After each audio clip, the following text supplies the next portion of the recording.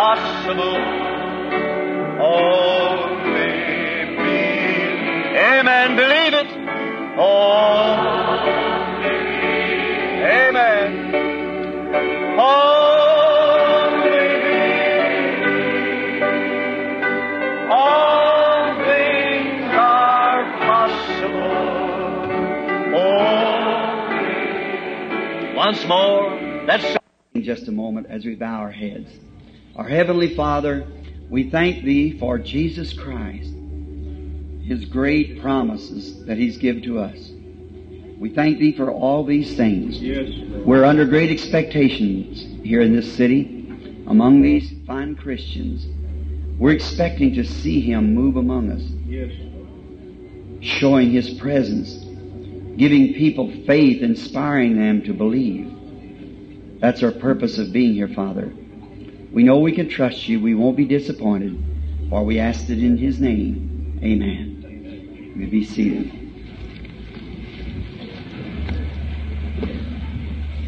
I was very happy this morning to have this breakfast with these fine group of ministers here in the city. And so I think the brethren taped it, if someone would want it, such a time of fellowship that we had. And now, tonight's our second night, getting right along on the way. So now we trust that the Lord will bless you all exceedingly abundantly. I believe I'm looking at a good friend of mine, Mrs. Upshaw, sitting here, Sister Upshaw. The Lord bless you. I remember Brother Willie Upshaw. I had a letter from her the other day, and Brother Willie's picture, congressman. So he'd been crippled for some 66 years. I was in a meeting one night, saw a vision of him going across the audience with his suit, bowing down. He'd been in a wheelchair and crutches, as you all knew him, and the Lord Jesus made him whole that same night. And he had the faith until he died. We feel honored tonight for his widow to be sitting here. How old was he when he went to see the Lord? How old was he? 86. Lived to be 86 years old. And he had a blister on his toe for not having used his feet. And the doctors doctored him from the vaccination. Cut his toe off and they went to heaven. Went to heaven to be with. We're grateful for our great man, great warriors of faith. Now, tonight, we don't want to keep you long. We kept you 10 minutes overtime last evening, 20 minutes until 10. We usually are out by 9:30. I'll try to make up for that tonight. I've changed from my prophetic messages. I've been preaching around different parts of the country to evangelistic services again. And on those prophetic messages, we would just keep it on and on. And now to cut it down, it's kind of hard, and it changes the ministry altogether. And the reason I'm doing this, because one day coming down from Canada, just above here in Montana, early one morning, the Lord Jesus, I know it sounds strange, but I was riding in a car and something attracted my attention. I heard a voice as plain as you hear mine. So your name's wrote on that mountain. And I looked, and when we stopped, Billy and I, the Lord Jesus said, return back now and start into the evangelism just as you did. That's why I'm here tonight. Because going right back again, praying for the sick. There's a long story to it, and I'm sure you tape people here who hear our tapes knows about the story. I'm here to pray for the sick again. There's many great gifts in God. God can use any of them He wishes to if we'll just let Him do so. He is the Lord God. And now, I'm trying to not keep from laying hands upon the people, if I can. Keep from it. Because there, it looks like, that's all right. But it looks like someone to be healed. They say, well, so-and-so laid hands on me. See, I like to see you just lay hands on Him, on Christ. My purpose is, we all know by the Scriptures that divine healing has already been secured for every believer. It's part of Jesus' suffering. He was wounded for our transgressions. With His stripes we were healed. As Moses lifted the brass serpent in the wilderness, so must the Son of Man be lifted up. Same cause. And that was the type. Christ is the antitype. And then if the old atonement could produce healing, how much more should the new one, which has got better things, produce divine healing? Now, Jesus was lifted up for the same cause that the brass serpent was. He was made sin because the serpent is made out of brass, and brass is a symbol of divine judgment. And serpent, showing the serpent's curse in the Garden of Eden where sin and sickness entered. And Jesus nobody cannot preach Jesus Christ as the atonement without preaching divine healing. No one can preach the gospel without preaching divine healing. Because, see, he don't have to have certain things like if an animal's got a hold of you, you don't have to just cut his foot off or cut his arm off or whatever's got around you. Just kill him from the head and you got it. And that's the way Jesus did when He died for sin. He killed everything that sin ever did. He completely redeemed us. We're now drawing the remuneration from our the earnest money of our complete deliverance at His coming again. So, you see, sickness directly is a cause from sin. Somebody sinned. There was no sickness until there was sin. And then when sin entered in, sickness followed it. Sickness is an attribute of sin. And then when He killed sin, it took all the attributes with it, see. It had to. Now, we're going to read tonight a portion of the Scripture. I'm certainly glad to have back behind me here tonight a fine bunch of brethren that was at that meeting this morning, and see Brother Shakarian back there too, and many of my friends, more of them. So happy to have you, brethren, here tonight. Pray for me now, if you will. Now let's turn into the Scripture for just a little text, the Lord willing, and remember tomorrow night, praying for the sick again. And now, when I'm speaking, listen, everybody try to do this. Don't wait for any certain thing to happen. The thing for you to do is believe God right now.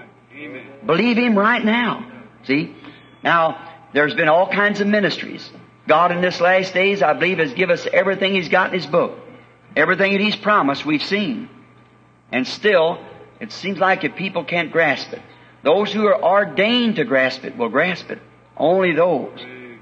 It blinds one, opens the eyes of another. Remember, we believe that Jesus Christ is the same yesterday, today, and forever. He is not dead, but alive forevermore. And He's here tonight. We are in His presence tonight, and He's here to confirm and make good any promise that He made for this day. And He's the same yesterday, today, and forever. So anything that He was, He is tonight. So let us believe Him now as we read His Word and speak of Him for the next 15, 20 minutes. Genesis, the 22nd chapter, and the 7th and 8th verse for the way of getting a text. And Isaac spake unto Abraham his father, and said, My father. And he said, Here am I, my son. And he said, Behold the fire and the wood, but where is the lamb for the burnt offering? And Abraham said, My son, God will provide Himself a lamb for the burnt offering. So they went both of them together. Lord Jesus, bless Thy word.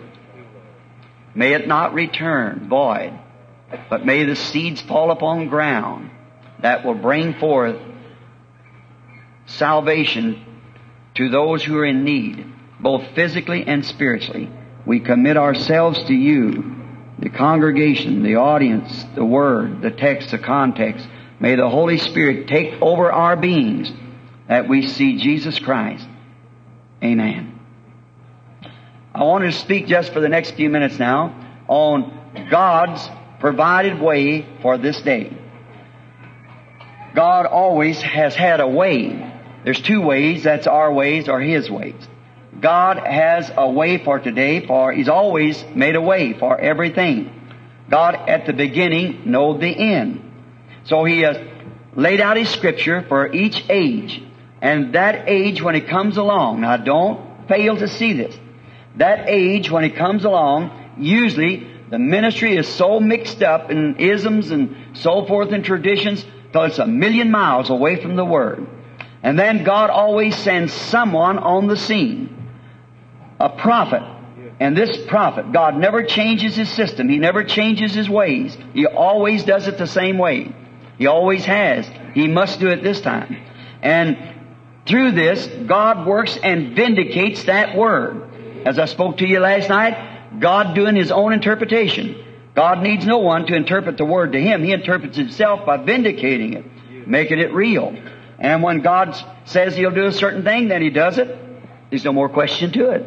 That's the way He does it. So God has made a way for us. God loves His children. He loves His people. He wants to help them. He wants to help you more than you want help.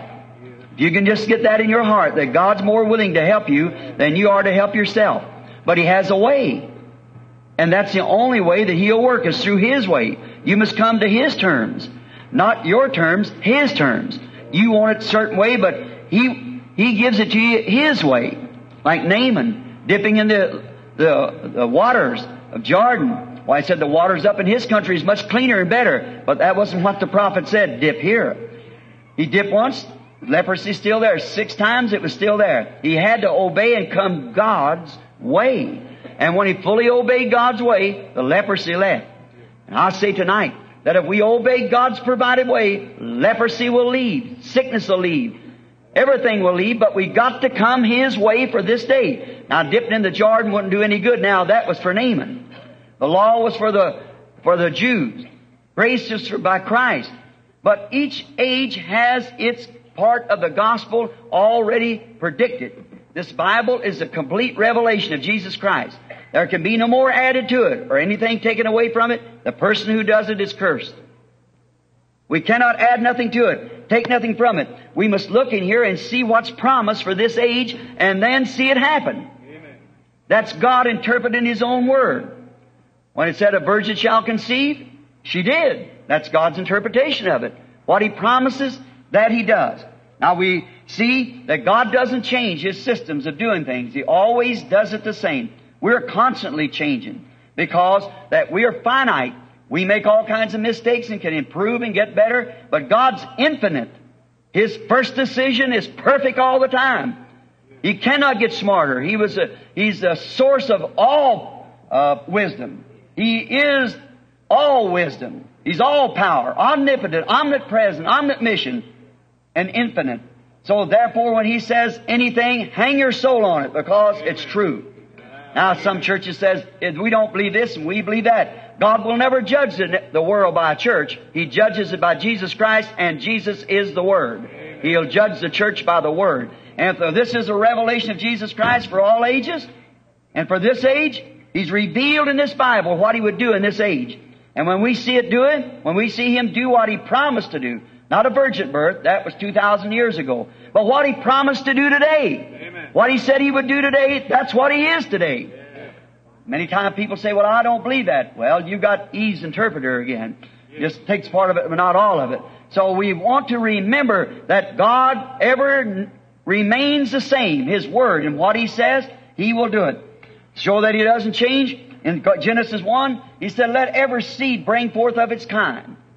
Let every seed bring forth of its kind. Right there, we hit something right there that knocks all the evolutionists out. You cannot rebreed things. You take like the horse and the donkey, breed them together, you get a mule. But a mule cannot breed back and get another mule. It stops right there. Every seed of its kind. They can make a breeding, but it changes itself right back again. Shows it does not evolute up like that. No, sir. It stops right there. You can breed spinach and something else together and bring out a kale. But you can't breed that back again? No, sir. You can breed hybrid corn. But you plant that hybrid corn back over again, you get nothing.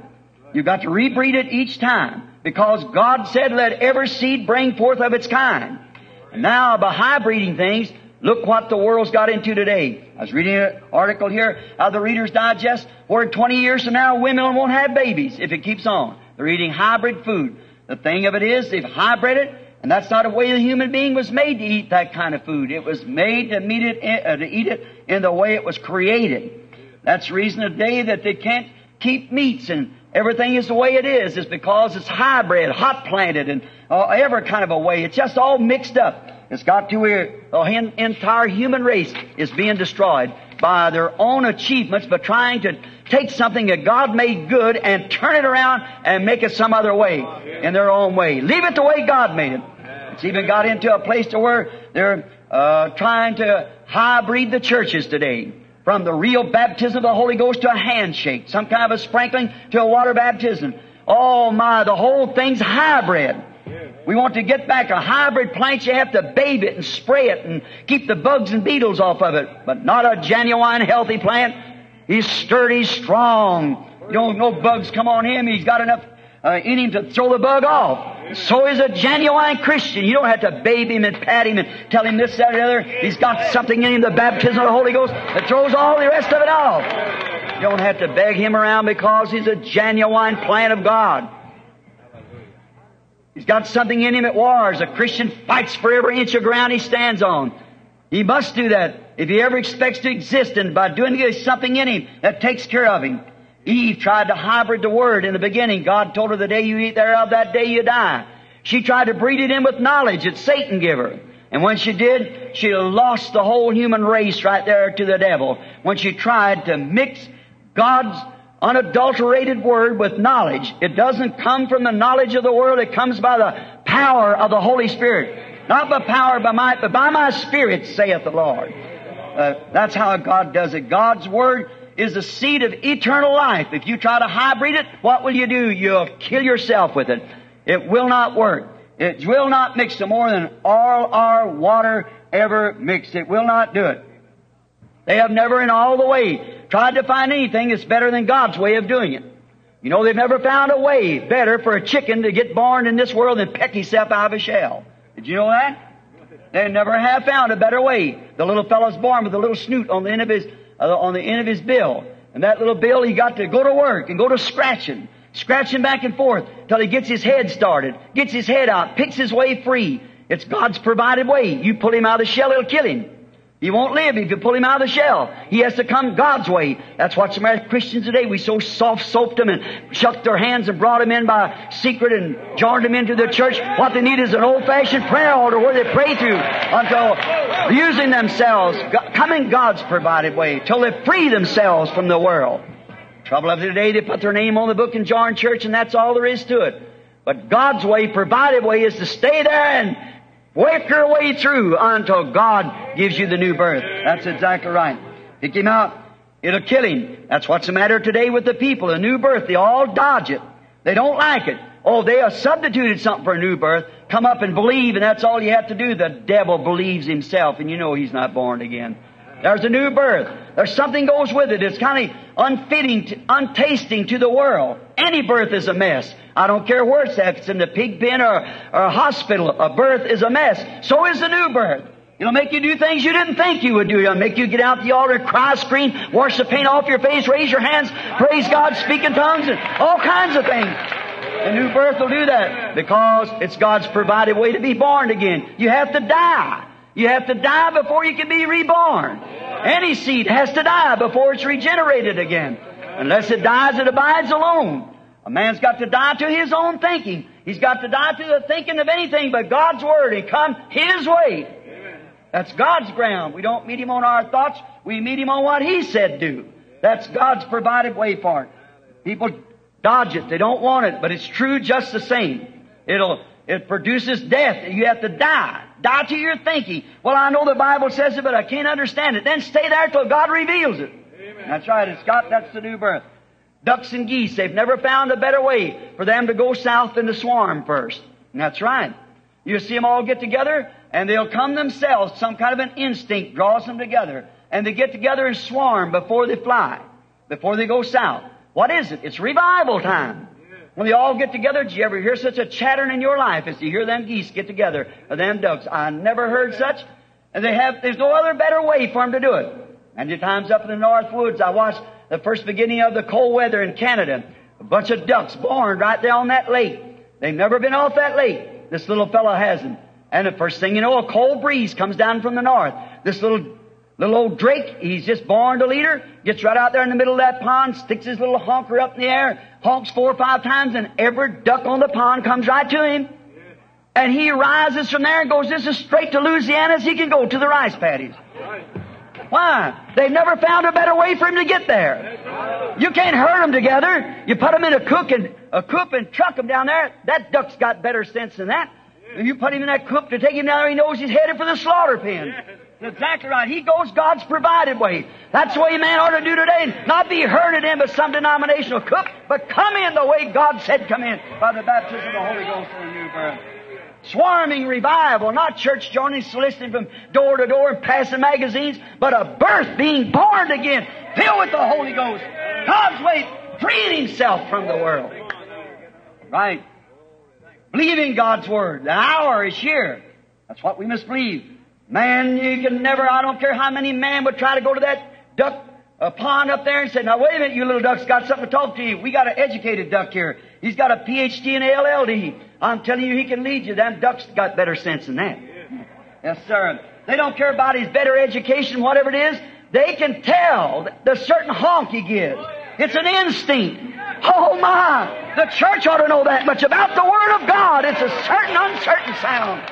The Bible said, Paul said, if the trumpet gives an uncertain sound, who can prepare himself for battle? That's right. If the church given an uncertain sound of joining, God said birth. What the birth did there, the birth does the same today, because Jesus Christ is the same yesterday, today, and forever. What He was then, He is today. What they did then is the same thing we do today. The way they got it there is the same thing they do today. Same thing they got today is what they had back there. If it comes at all, it comes that way. That's the way God's provided way. It never changes. Ducks never change. They completely swarm each year, go north, south, and whichever way they go, they swarm first.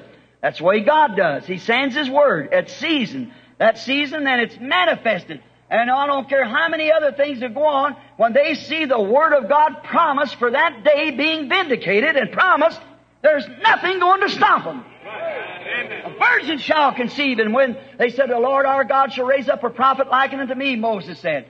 And when they seen this man come and do the things he did, they know that was the Messiah. When Philip saw that done, he said, thou art the Christ, thou art the King of Israel. He knew it because the Word had promised it, and it was living in that day. No matter how many Pharisees, Sadducees were standing around, doctors of divinity, it didn't stop him a bit, because he was looking for that sign. When he saw it done, that was the sign of the hour. Yes. Hallelujah. That's what they were looking for. God's way provided. Yes, sir. Now, you couldn't give a duck education. He couldn't do it. He wouldn't want it. The rest of the ducks wouldn't follow him. No matter how much degrees he could say he had. Now, look here, I went to duck school. I know all about it. I have graduated. I know all these things. It wouldn't do a bit of good. None of them other ducks would follow me if they're genuine ducks. Amen. Because they're looking for a certain sign. They see that sign, they believe it. Amen. If a duck has a way of knowing it, how about a born-again Christian? We ought to know Jesus Christ in the power of His resurrection. Right? God does it. God's provided way. Remember, the education would be the instrument to lead them to God's provided place. The instrument they have is instinct. And them ducks know that instinct will take them to God's provided place. So does the Holy Spirit take the church to God's provided place. Not to join a church, but to be filled with His presence. To see His Word made manifest, vindicated. That's God's provided way for the church always, for the people. To bring them to the place that God has provided for them. That's exactly what the church should be today. Now we know that's true. There's no better way they never found a better way for a baby to get what it wants than to cry for it. Could you give him a bell and say, Junior, you're only 3 days old, but now when you want your bottle, raise up this bell and ring it. See if it works. It don't work. The baby cries for what it wants. That's God's provided way. Louder you cry, don't whip the little fella. He's only following God's provided way. He wants something. That's right. It's the only way he knows to call his mother. Scream for it. Cry for it. That's right. God recommends this for His children. God recommends this for His believing children. He did. Not intellectual speeches. Not some great theology to teach. He wants you to cry for your needs. That's right. Cry out for it. If you're too stiff and starchy, you'll never get it. If you're ready to limber yourself up a little and cry, God will give it to you. He likes to hear His children cry. Cry your needs to God. God wants it. That's His provided way. Cry out for it. That's the way the baby cries. That's the way He wants you to cry. Cry how long? How long does a baby cry? Until he gets satisfied. And that's the way the believing Christian should do. God's child. If you see God made the promise, don't give it up. Cry till it's answered. Cry till you see God vindicates His Word. When God vindicates His Word and proves it here, then you don't have to cry no more. You got it. Walk away thanking for Him. Until you do that, scream out till you get it. I like that. Persistent. Holding on. Not a hybrid plant. Not one that has to be babied and petted and packed around. Christians are real, genuine, born articles of God. They fight for their position and fight till they're finished on this earth. Every move of it is a fight. God told Moses, He gave him the land. He told Joshua, every place the sole of your foot treads, that I have given you. They had to fight for every inch of it. So do we fight for every inch of it. It isn't something to be babied and petted and around like that and say, well, I'll take you over there, see what you think about it. You pass your opinion. That's no way to come. Come with the determination. Amen. Come that you're going to stay there till it's over. Stay there until God answers and vindicates. A man that believes in God can see the presence of God, feel the presence of God, sense the presence of God, and know He's sure to answer everything that He made promise for in this day. Now cry till you get it. Hold on to Him. Don't leave. You have to stay day and night. God don't want His children to listen to intellectual speeches. He wants them to cry out to it till the promise is vindicated. Abraham here had a need of a sacrifice. What happened? God provided him a lamb. That was God's provided way. He needed a sacrifice, so God provided it. Later on, He called the place Jehovah Jireh. The Lord will provide for Himself a sacrifice. Now Job, one time the old prophet Job, he was a prophet. He had got in trouble. Satan had desired to tempt him, and he broke him out in boils. And he'd taken his children, he'd taken his stock, he'd taken all he had. And he broke him out in boils. And his comforters come. What did they do? They provided nothing but a scorn, teased him, telling him why you sinned secretly. Job just held right on. He cried out. He was sure he was following God's commandments. He had done just exactly what God promised to do. What God promised him, that He would stand by him under the burnt sacrifice. And he stayed there. So God provided him a vision. He was a prophet. What did he see? He saw the Word, Jesus Christ. He said, I know my Redeemer liveth. And at the last days He'll stand upon the earth. Though the skin worms destroys this body, yet in my flesh shall I see God. He provided the resurrection vision for him. Him being a prophet, he saw the Word. He saw the Word and he knew that his bones and his body would rise again in the last day. He was questioning if he knowed where God was, if he could only see. He said, a flower dies, it rises up again. A tree goes down, it rises up again. But a man layeth down, he giveth up the ghost. He wasteth away. Where is he? Oh, that thou would hide him in the grave and keep him in the secret place till thy wrath be past. Then the thunders begin to roar, the lightning begin to flash. The Spirit of the Lord come upon the prophet, and he stood up, and he saw the coming of the Lord, and he screamed, I know my Redeemer liveth, and at the last days He'll stand on the earth. Though the skin worms destroys this body, in my flesh I shall see God. God provided the Word Jesus Christ, and He saw Him and called Him His Redeemer. Israel needed a way out of Egypt, and God provided them a prophet that vindicated the Word that was promised to Abraham. Exactly. God's provided way. They couldn't train up a soldier, they couldn't do this, they couldn't do that. The only thing they did was wait for God's provided way. And He said He would bring those people out. After 400 years, His people would be in bondage, but He'd bring them out with a strong hand. He'd show His signs and wonders and get glory in that nation. Here come the man down when they cried and cried. And I remember, all the crying wouldn't deliver him until that time was fulfilled. These things that we're seeing today couldn't happen 20 years ago or 40 years ago. It's today it happens. Amen. This is the hour. This is the time. Yes. Amen. Now is the time it's fulfilled. Why? God promised it, and here it is. They said 100 years ago that the baptism of the Holy Ghost could not be again. They said 50 years ago the Holy Ghost, but you Pentecostal people proved them that it was God's hour to pour out the Holy Ghost.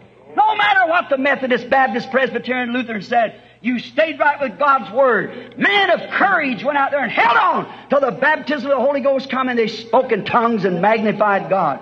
Nobody can tell you any different. God's His own interpreter. You got it. You might not be able to explain it, but you know you got it. Who can explain God? Nobody can. I can't tell you how God can show a vision, but I know it happens. I can't see how God can do these things. It's not my business to explain it. He abides alone. He's Elohim, the self-sufficient one. I'm just His servant. I know He promised it, and I know it's here. That's one thing I know. I know that He's the same yesterday, today, and forever. I know He promised this. God's here to make His promise true. Yeah, God's provided way. Israel was provided a prophet that vindicated the Word, and they were brought out. This prophet Moses, he lived for several years in the wilderness, 40 years, struggling with these people, trying to keep them to get them to the promised land.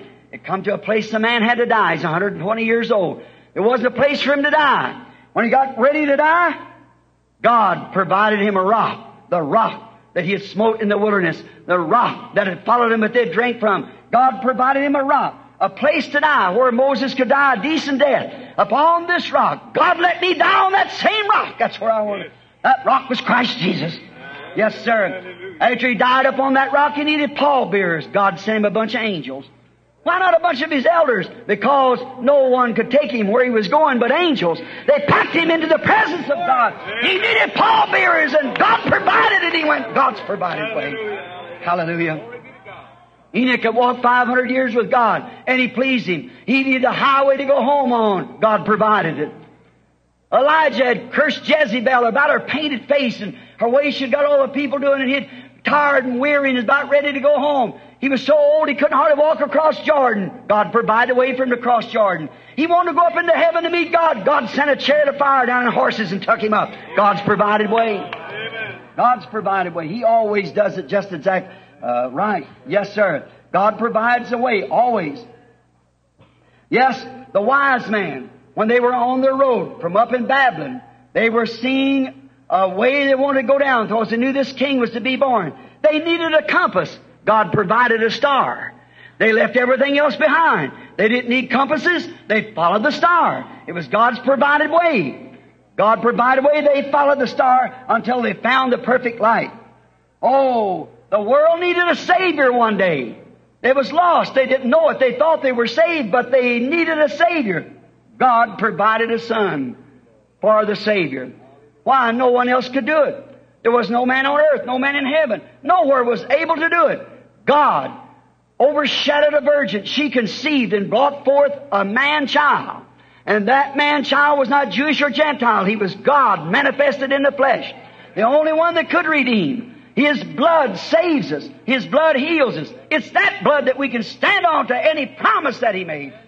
God promised to do it. God only meets the worshiper through the blood and under the blood. Israel had one place to meet God. God's got one place today, and He meets the worshiper. Not at the Methodist, Baptist, or Pentecostal. He meets them under the blood. That's the only provided place God has. Not in an organization, not in a union, but in the blood is where Jesus Christ meets His worshiper. When I see the blood, that's God's provided way. If the church had been thoroughly convinced when they seen Him that He was the Messiah, when the little woman at the well, when she needed a Savior, she needed something to show. She'd been to church and everything else, and they'd seen this creed and that creed, till she turned to be a prostitute. It turned her on the street. One day she was going to get a bucket of water about 11 o'clock in the day, and there sat a man, a Jew, up here at this little panoramic. And she said, when she went to drop her bucket down on the window to get the water, she heard a man say, "Woman, bring me a drink." And she said she turned quickly and thinking just to be an ordinary Jew, for he was just human as far as the body was concerned. He was a man, eat, drink, slept like we do. He was so much human till he could die, and yet he was God. Then we find out that when said it's not customary for you Jews to ask Samaritans such things as that. He said, but if you knew who you were talking to, you'd ask me for a drink. Said, go get your husband and come here. She said, I have no husband. Said, I said the truth. You've got 5, and the one you're living with now is not yours. What happened? God had provided something for her. She said, Sir, I perceive that you are a prophet. We know that when the Messiah cometh, He'll tell us these things. That's what He'll do. The Word says so. We're looking for it. I'm sick and tired of all this stuff here. Creeds and things, Pharisees, Sadducees, and Herodians, whatever it might be. But we know a Messiah's coming. When He comes, what do you say about it? He said, I am He. Amen. God had provided a way. She left the water pot, a changed woman, and run into the city and said, come see a man who told me the things I've done. Isn't this the Messiah? Peter listened to Andrew's story, and many times had listened here to Andrew talk about John introducing a Messiah and a man and all these things taking place. It's all mystery to Peter. But one day he come with Andrew to see Jesus. And when he got in the presence of Jesus, Jesus looked at him and He said, your name is Simon, and you're the son of Jonas. God had provided the way for Peter to see who he was. He was that Messiah. Now, we find out that after Jesus had died and ascended into heaven, the church needed power to witness. God gave them a Pentecost. He provided a Pentecost. 2,000 years has passed, friends. 2,000 years has passed. And these latter days, man has got into the system of Christianity and has perverted it again, hybrided to creeds, churches, denominations, intellectual speeches, until the power in the real thing of the gospel of Christ is practically lost. And here we are with word promise for this last days, what will happen. What will take place? Man don't believe it. They've got away from it. You ask if they're Christians, say, I belong to so-and-so. That doesn't mean one thing. You got to be a Christian by birth. Now, we got the whole thing into a Babylon again after 2,000 years. The church today needs power and truth again. Oh, God raised up His Son that this would be taken care of. For He said, a little while and the world will see me no more, yet you'll see me. For I'll be with you, even in you. We find out in Hebrews 13:8, He's the same yesterday, today, and forever. We find out in Malachi 4 that He promised us a message in the last days that would restore the faith of the people back to the fathers again. He promised it. In the last days, He also promised in John 14:12, He that believeth on me, the works that I do shall he do also. Even more than this or greater than this shall he do, for I go to my Father. He's speaking one day, they said, Master, show us a sign. He said, a weak and adulterous generation seeks after a sign. That's the generation we're living in today. He said, and I'll give him a sign. For as Jonas was in the belly of the whale 3 days and nights, so must the Son of Man be in the heart of the earth 3 days and nights. What kind of a sign would a wicked and adulterous generation find out? The resurrection sign. That's what we are promised today. The resurrection sign that He's still alive. He's the same yesterday, today, and forever. He said, as it was in the days of Lot, as we went through it last night, days of Lot. What happened in the days of Lot, so would it be at the coming of the Son of Man. These things were promised. Many more scriptures to keep from taking up time. A little while and the world won't see me no more. Cosmos, the order, the church age, they won't see me no more. Yet ye shall see me, for I'll be with you, even in you, to the end of the age. Jesus Christ, the same yesterday, today, and forever. What is it? It's God's provided sign. God's provided way. Abraham waiting for the son. The last sign that he saw before the destruction of the Gentiles was God manifested in human flesh that knowed the secrets of the heart of Sarah when she was in the tent. Jesus said, that'll return again at the coming of the Son of Man. Brother, sister, I believe we're living in that day. I believe this is the day of the promise. You've got to have faith in what you're doing. If you haven't got faith, if you just taking it presumingly, the word presume according to Webster means to adventure without authority. But when the Word promises it, and God stands behind that Word, you're not presuming anymore. You're doing exactly what God said do, and He's duty bound to back it up. Hallelujah. Great famous revivalist many years ago. I seen him when I was a little boy. It was Paul Rader. He told a story one day that's always stuck with me. He said one day he was cutting wood. He was a logger up in Oregon. And said his boss told him to go up top the hill. He was dreaming. That where he was really at the time, he was down in the islands and took a fever, real hot, and he was dying. They went for a doctor, but it's miles and miles away by canoe. Before the doctor could get there, Paul began to fade away, get sicker and sicker. He called his faithful wife. He said, dear, it's getting dark in the room. Darker, closing in. And he went back into a coma. And when he did, he said he dreamed when he was in this coma that his boss sent him up to cut a certain tree. He found the tree. He felled the tree, stuck his axe into it, and reached down to pick it up. He just couldn't pick it up.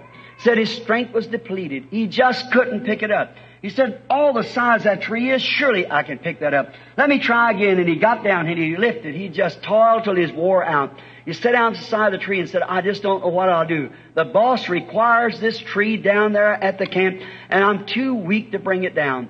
That he heard the sweetest voice he ever heard. It was his boss that spoke. But said when he turned to see who his boss was, it was the Lord Jesus. He said, Paul, what are you fighting so about? What are you all frustrated about? You see that water running there? So why don't you just throw the log in the river and ride it down? Ride it to the camp. He jumped on the log and started down over the riffle, screaming to the top of his voice, I'm a-riding on it. I'm a-riding on it. Brother, sister, Jesus Christ promised these things to happen in the last days. I believe that we're living here. I believe that He's the same yesterday, today, and forever. I don't know how it's happened, but I'm riding on it. I believe that it's the truth because it's the gospel. God's provided way. I believe it is the message of the hour, the time that we're living in. It's God's provided way. I'm riding on it. Won't you jump on with me while we bow our heads? Heavenly Father, we are riding into glory upon Thy Word. We believe that Thy Word is truth. Oh God, may every man and woman tonight climb aboard the Word. And remember, as they go along down through the journey, they can confess, I'm riding on God's promise. It'll take me right into glory. It's God's provided way for me today. Jesus Christ, the same yesterday, today, and forever. You said a little while and the world won't see me no more, yet ye shall see me. For I will be with you, even in you. You promised us, Lord, we would see you. The Greeks come one time and said, sirs, we would see Jesus. And they was granted that privilege. And tonight, Lord, we want to see you too. It's our heart's desire. No one can ever hear of you unless they want to see you. Then if these Greeks was permitted to see you, and you provided a way for us to see you, you always make a way because you're the same yesterday, today, and forever. A servant brought these Greeks into your presence, and they got to see you. Grant us the same privilege tonight, Father. May we as servants bring this audience into your presence. And may we see Jesus tonight, who is the same yesterday, today, and forever. Grant it, Lord. Save the lost, Lord. If there be a man, woman, boy, or girl, when we see our nation so polluted with murders and cutthroats and perverts, and to see the corruption in the nation today, and to see the corruption in the churches, and see them leading to that ecumenical slaughter up there, because they are not going God's provided way. They're going by the way of some creed instead of coming by the Word. God, we pray that real, genuine, born Christians, as illustrated by being real ducks, my sheep hear my voice, a stranger they won't follow. Lord, your voice is the Word. That's always been your provided way for the church and for the people, is your Word. Thy Word is the truth, and you are the Word. And the Bible tells us the Word of God is sharper than a two-edged sword, a discerner of the thoughts and intents of the heart. Why couldn't Israel see their Messiah when they saw that He was that Word, when He could discern the thoughts that was in their heart? Why didn't they understood it through the prophets, that the prophets could, but when the fullness of God was made into His Son, and He lived among us, then they failed to see it because they were blinded. Lord, those who have their eyes open tonight, may we see Jesus in our midst. May every sick person be healed. May this settle it, Lord, that they'll never know more from this hour on, but what will believe that you are the Messiah. They're coming God's way. Many of them are here tonight dying. There's many here tonight that probably won't be here a week from today if your help doesn't come. Now, Father, you're only responsible for what you promised. But you did promise that we would see you. You promised that what you did, we'd do also. This is the hour. I've confessed it. I believe it. I heard you say so. Your word says so. You confirm it. I know it's true. Now let it be known, Lord. It has been written. Now let it be done for the kingdom of God's sake. Amen. I don't believe we're going to call a prayer line. I believe I'll just use it from right here. How many of you sick? Now will you you're holding your hand witnessing you're sick? How many of you will witness the same thing? Brother Branham, I'm really not saved. Will you raise your hand? Pray for me. God bless you. You? That's good. God bless you. I'm not saved. Now you that raised your hands and you that didn't. But Brother Branham, truly, I want to be saved. It's my heart. I believe that there's nothing left for anyone in the world. What could you achieve would be greater than your salvation? Pray for me. I want to be saved. Would you raise your hand all over the building? How many of you haven't received the Holy Spirit? Say, I know I must receive it. Raise your hand. I want to. All right? There's quite a few that hasn't. Now, Christ keeps His Word, and you've got to keep your faith in Him. He is the Word. Now, Hebrews, the 4th chapter, said that the Word of God, which is Christ is the Word. You all know that? Say amen. He is the Word. The same yesterday, today, and forever. What He was in Moses, He also was in Elijah. What He was in Elijah, He was in John. What He was in John, He completed Himself in Jesus. And today, He's the same as He was then. And it's still God's Word prophesied for the day, which makes Him the light that lights up and vindicates the promised Word. We're at the end time, friends. Jesus is present. I know you've heard that. What if you never did see in your life? And you never had a sense of sight? No human being did. But every once in a while you feel a real warm feeling. And I had a sight. I could see, and I tell you, it was the sun. You say, I don't know how it happens, but I get a feeling like warm. You can feel. I say, that's the sun. What is the sun? It's a light. What is the light? It'll all be a new world to you. But what if I told you Jesus Christ was standing here now? What if I told you He's in the midst of us? He promised that wherever 2 or 3 are gathered in my name, there I am in their midst. There I am. Now that's either the truth to me, this is all the truth, or it isn't any of the truth. Amen. This is either the right or it isn't right. Now as far as saving you, He did that when He died at Calvary. Healing you, He did that when He died at Calvary. You believe that? The Word said He did. Now, the only thing that He could do if He was standing here with this suit on that He gave me would only be prove to you He was Messiah. Not by nail scars in His hand. Any hypocrite can do that. But nail scars and blood over His face and marks and things, that can be done. That's been many persons even crucified like Him. That isn't it. But His life, what was in Him. The Son can do nothing in Himself but what He sees the Father doing. It's a life that in Him had proved. Not because He was a Jew, did the little woman at the well believe Him to be the Messiah, because He could discern the thoughts in her heart. That made Him Messiah.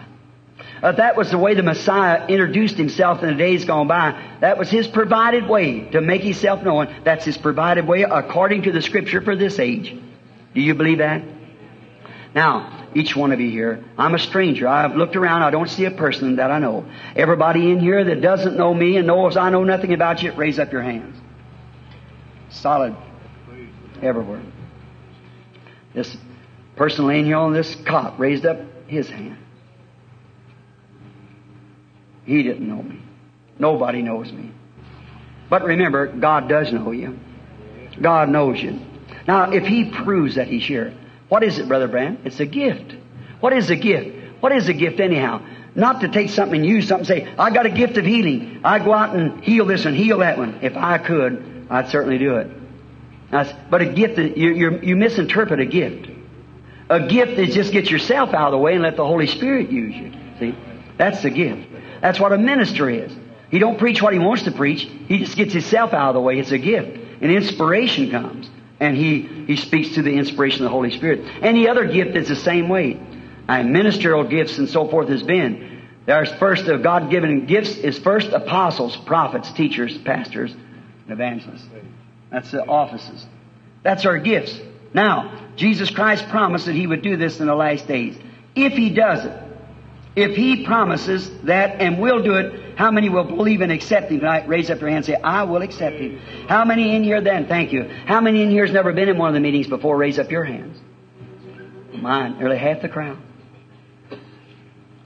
How many believes before He does it? You believe anyhow. God bless you. Now look, if I've told you the truth, God's obligated to answer me. He will. He puts His words in your mouth and they materialize. That's what it's His words. It has to do it. I've sent my word. It won't return void. Now, if I could heal, I would do it. Just like the honorable late Brother Upshaw that was talking about. That old man sitting back there in that wheelchair, a gallant old man, I would have healed him if I could. I started to leave the platform, frankly, and I turned around and saw him in a vision going walking. Called him, told him what it was, and that was it. He got up and walked, come to the platform, touched his toes after being a cripple for 66 years. The same night, a colored lady with her baby down on the side. I said, I see a doctor with glasses on and he's operated on a little colored girl. It's paralyzed her from her throat. An old colored woman, he couldn't hardly hold her off the platform. She said, Lordy mercy, that's my baby. And here she come. A bunch of ushers couldn't even hold her. I said, Andy, it won't do no good to come up here. That's God. I said, it won't do no good to come here. Just believe. And she got down on her knees and started praying. I looked across the audience, and I seen an alley. I seen a little colored girl with a doll in her arms going down through the alley. And I looked at the little colored girl, looked back, and it's the same one. I said, it's answered. Up she got, away from the cot. It's God, see? It's God, see? No one can heal. It's your faith in God. Now, the Bible said that He's a high priest right now that can be touched by the feeling of our infirmities. Do you believe that? A high priest. Now, if He's a high priest, how would He act? If He's the same yesterday, today, and forever, He'd act the same yesterday, today, and forever. Now, you pray. And let the Holy Spirit then, you say to God, God, this man standing there doesn't know me. But what he says makes sense. You are the same. You are Christ. I'm sick. I need. And if you let me either If I haven't got the faith to do it, let somebody that I know have faith. And let it, you call, and let me or that person touch the hem of your garment in glory. Then, if that man is out of the way, then you use his mouth to speak back. And just do it the same way you did when you were on earth. I'll know that you're the same yesterday, today, and forever. Let us bow our heads now. Lord Jesus, turning from evangelism to prophetic work. But yet, I believe you, Lord. You promised it. And I pray that you'll grant it tonight. Grant it. Hear me. When this audience leaves here tonight and we go home, may we say like those who come from Emmaus, did not our hearts burn within us as He talked to us along the way? Jesus was raised from the dead. They didn't know it. They were talking to Him. They didn't know it. But when He got them in the house and closed the door, then He did something the way He did it before His crucifixion that opened their eyes. They seen it was Him. Again, Lord, may our hearts burn as we go home tonight, as theirs did. For we know that you spoke to us along the way. Do the things tonight that you did when you were on earth. For you are the same yesterday, today, and forever. We ask in Jesus' name. Amen. Now, be in prayer. Just believe. Let's consecrate this side first. No matter where you're at in the building, believe God. I wish that everyone would be real reverent, sit quiet, pray. This is totally impossible. I was talking this morning at the ministerial breakfast. A paradox. A paradox is incredible, something incredible, but yet true. You know that if the Holy Spirit would stand here and speak something in that audience to people that I don't know, it would have to be a paradox. It's something cannot be explained. I don't know that He will. I'm just hoping that He will. Trusting that He will. I just pray and say, Lord Jesus, I want to touch your garment. And I have a need. I promise you, Lord, I'll serve you all my life. God wants you to repent. If you're not repented, repent. Say, I want to repent, Lord. I want you to heal me. I want you to bless me. Heal me now, Lord. I'm your servant. Go ahead. Did you give out prayer cards today? I was just going to ask Billy whether if he doesn't do it, I'd call a prayer line, but they never give out prayer cards today.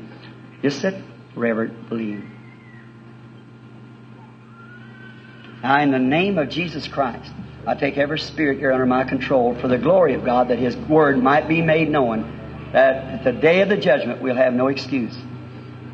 Now look this way and believe now. Pray with all your heart. Just pray humbly. Don't fight it. Just relax yourself and say, Lord, you made the promise. I believe you. That's what I have to do.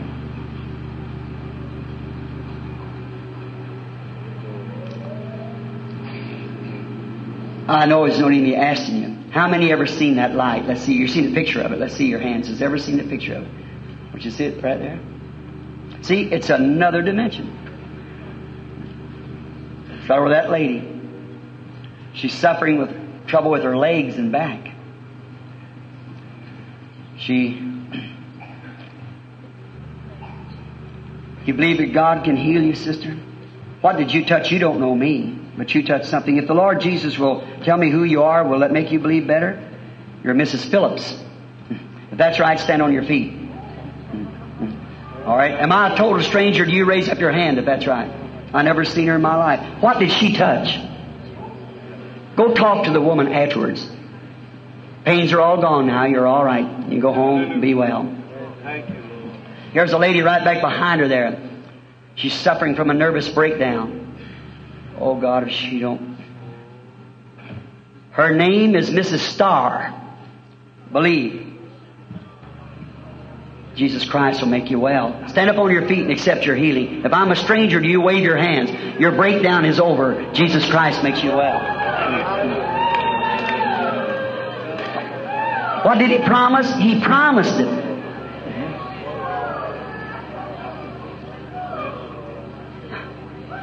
You believe? There's a lady right behind her sitting there. She's praying. She's nervous, got complications. She wants to quit smoking. Her name is Miss Borden. Rise up, Mrs. Borden. Your cigarettes are over. Jesus Christ makes you well. Hallelujah. I've never seen a woman in my life. Do you believe? Now you know I can't do that.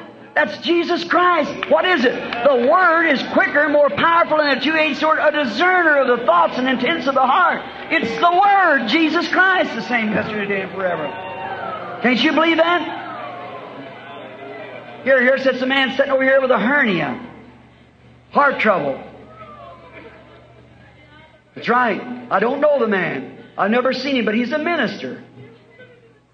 Reverend Mr. Kinsey. That's right. You believe, sir? Stand up on your feet and receive your healing. Jesus Christ makes you well. By the way, would you do me a favor being a minister? Lay your hands upon your wife. She's suffering with a kidney trouble, with liver trouble, with overweight, with complications.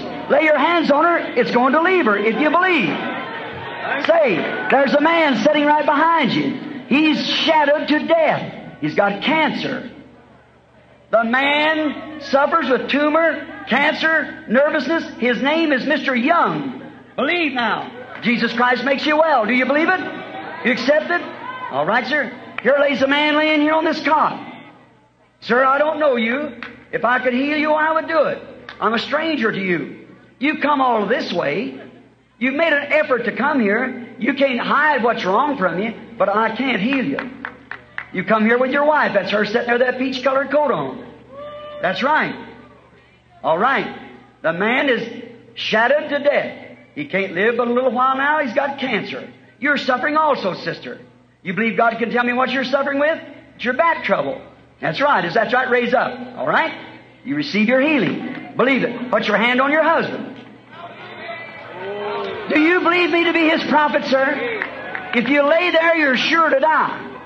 You can't live. That's all. The doctors has given you up. Cancers eat you up. I've seen greater cases than you healed. I cannot heal you, but if you'll just accept it and believe it. Do you believe it? It's your only chance. Your last times are passing.